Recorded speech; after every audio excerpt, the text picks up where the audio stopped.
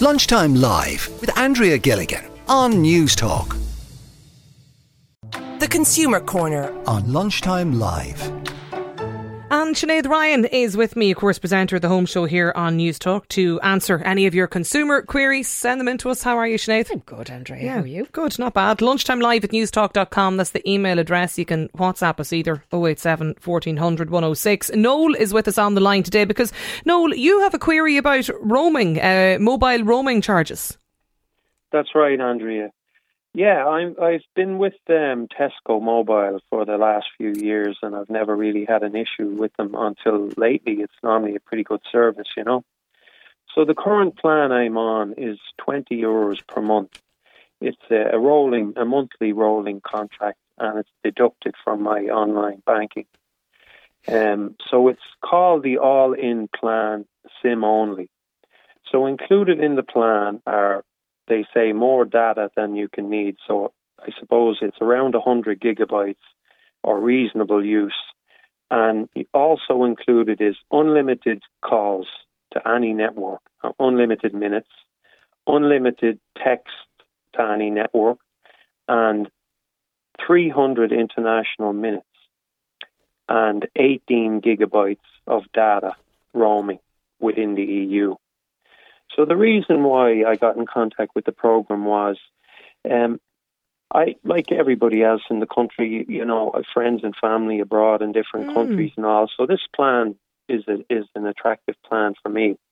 And normally, when I make an international call, I would use WhatsApp, where it doesn't cost you anything at all, you know. Yeah. But sometimes WhatsApp, you know, it's not reliable sometimes. Quality of the call can be poor sometimes, yeah. Yeah. So anyway, to make a long story short, a few weeks ago, I called a friend of mine. He lives in the Isle of Man. And we were actually speaking on WhatsApp. And the call faded a couple of times and lost connection. So I said to him, I says, hang on a second. I'll ring you back because I've got 300 international minutes and I hardly ever use them. So I made the call and we were chatting for a good long time anyway. And I thought no more about it. And then at the end of April, I checked my online banking just to see the outgoings and incomings and that. And lo and behold, I noticed that instead of the normal €20 a month deduction, I was deducted €45. So when I downloaded the actual bill from Tesco Mobile on the app, I found that they charged me €25 just for one call to the Isle of Man, that one call that I made. So it works out at 50 cents a minute. Okay. Sinead is here with us, Noel. What's your advice for Sinead? Hi, Noel. How are you? Look, this is a funny one. I have to say, Tesco Mobile, whatever about anything else that they do, could do with clarifying and making simpler their website on this issue. I tried to call them. I tried to get in touch with both Tesco Mobile and Tesco itself, and I got a bit of the runaround, I have to be honest with you. There's a difference between roaming charges and international minutes. Now, certainly the roaming charges are fairly clear. The Isle of Man falls firmly into one of their 48 destinations, which allows roaming, roam like at home under EU legislation. Yeah. However, Tesco Mobile, as far as I can gather, even though it's tescomobile.ie, is run from the UK, like as part of the UK group, and they have recently altered how they are planning to do their charges. They tack onto the O2 network in the UK, and they have been talking about withdrawing roaming. In other words, reintroducing charges for it. Now, this was due to happen in May. They say they've deferred it until 2024 from contacts that I have in the UK about this. But it is far from clear. And certainly, you know, when it comes to the minutes that you have, the international minutes, 300 sounds right. I was able to come across that as well, and the 18 gigabytes. They do have a fair usage policy, but it doesn't sound to me like you've fallen foul of that at all. So it should be absolutely the case that you should have been able to use your minutes in the Isle of Man, which is the UK. Well, Sinead, I contacted Tesco. Firstly, I phoned them, and it is very, very hard to get through to a customer service rep. And when I eventually did get through, even the people that worked answering the calls were unfamiliar and unsure of what to tell me. And all they could tell me when I phoned, and I was on the phone for over 20 minutes to get speaking to an actual customer service rep. All they could tell me about the issue was that they weren't sure, and then they actually put me on hold again for another 10 minutes to consult a colleague.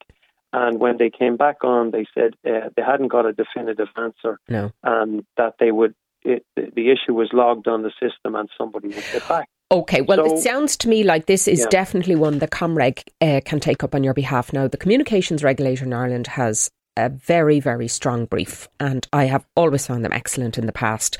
So if I were you, because Tesco Mobile is registered here and does operate within the Irish jurisdiction, if you get onto comreg.ie, they will have a form, because it seems to me you've exhausted the process within Tesco Mobile. So gather all your information, have your data, you're very, very clear on what happened, and let Comreg pick it up from there. So different entity, I suppose, to the shop as we know it. Exactly. Oh, totally different company, Okay. So I would definitely be taking that one forward. I would also think you'll be successful. Noel, thank you for getting in touch. I hope that's of help to you. Do keep us posted as well. lunchtimelive@newstalk.com is the email address. That's Noel on the Tesco Mobile roaming issue. The other query we've in from a couple who had booked flights to Italy with less than 20 hours notice. They were told from Aer Lingus that the flight has been cancelled. Made contact with the airline. They rang the same day that they were told the flight was cancelled, and they were told by Aer Lingus that they would be compensated. They subsequently booked new flights for a day earlier than previously planned. There was obviously then an increase to the flight price. There was additional charges, parking, accommodation, car parking charges as well. Due, they reckon, to get about 400 quid each. They've been told that other people other people that they know who were in the same position as them on that same flight that was subsequently cancelled, they have since been reimbursed. So where do they stand, Sinead? So look, how many times have we covered this item? Because airlines, it drives me mad. Not Aer Lingus, not Ryanair, all of them generally use different and very, very particular definitions for different things. So there's 3 words that you need to be aware of when your flight is cancelled or delayed. One is the refund, one are your expenses, and the third is compensation. And each of them come under separate rules and are dealt with separately by airlines. They were told they would be due compensation due to the nature of the cancellation. So they've got the flight refunded. So that's the first thing. So when your flight is cancelled, your refund must be given by law to you within 7 days. And I have found in practice, they've received that. Airlines are very, very quick at doing that because they get hammered by the regulator if they don't. Now, the second thing are your expenses.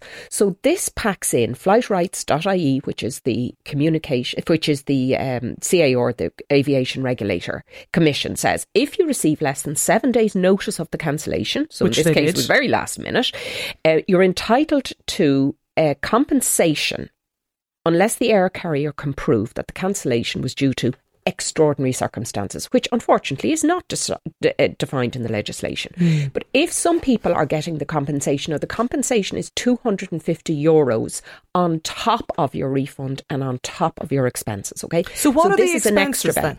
So the expenses are, they called care and assistance is the terminology in the rule book. And this said, if you choose to be rerouted, the air carrier must provide you with care and assistance while you're waiting on your alternative flight, which includes meals and refreshments, hotel accommodation where necessary, transport between the airport and the hotel, and then, because this is old legislation, 2 telephone calls or faxes.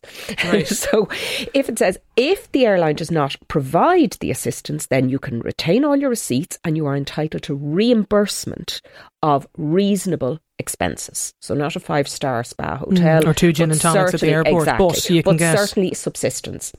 So because it's being refused in this case, I think it is worthwhile getting in touch with the airline and asking them for the exact grounds for refusing the expenses. Not that compensation is a different thing, okay? That you may or may not be entitled to that depending on why the flight was cancelled. If it was a sudden strike or weather conditions or whatever, then you generally don't get it. But if they cannot prove to you why you are not entitled to it, well then after that, you can go to the regulator and ask them to intervene. Now, the result may be the same because These are very, very kind of precise rules, but I would not hesitate. I did it myself recently. It was a BA flight. I not only got the refund, the expenses, and the compensation when I routed it through the UK's but they wouldn't have rerouted their flight because it was obviously cancelled, so they had to rebook an entirely new trip. So if that happens, you're entitled to the refund of it, and because you've encountered additional expenses or additional all of a sudden you've an extra night's accommodation, you've an extra night parking at the airport. Well, correct. And there's a form both on Aer Lingus and Ryanair, indeed all airlines, they must carry it on their website, which allows you upload all those documents and receipts and lets them make an assessment on it. So if they're listening right now, we're saying to them, because they've already lodged their complaint as of the 31st of May. So get back in touch now. If the airline is coming down and saying you're not entitled to anything, go away. Well, then I think what it's incumbent on you to do is get an exact explanation as to why it's not allowed, and take that to flightrights.ie. Flight rights. Now be very careful putting that in. Make sure it comes up as the Commission for Aviation Regulation, because there's third party compensation websites that sound similar but they're not. So either go into the aviationreg.ie and you can go through at that portal, or flightrights.ie, fill out the forms and get them to investigate it. If you're not entitled to it, they at least will find out why. Sinead Ryan, thanks a million as always. Every Monday Sinead is here. If you have a query for her, you can drop it into us lunchtime live at newstalk.com. Lunchtime Live with Andrea Gilligan. Weekdays at midday on Newstalk.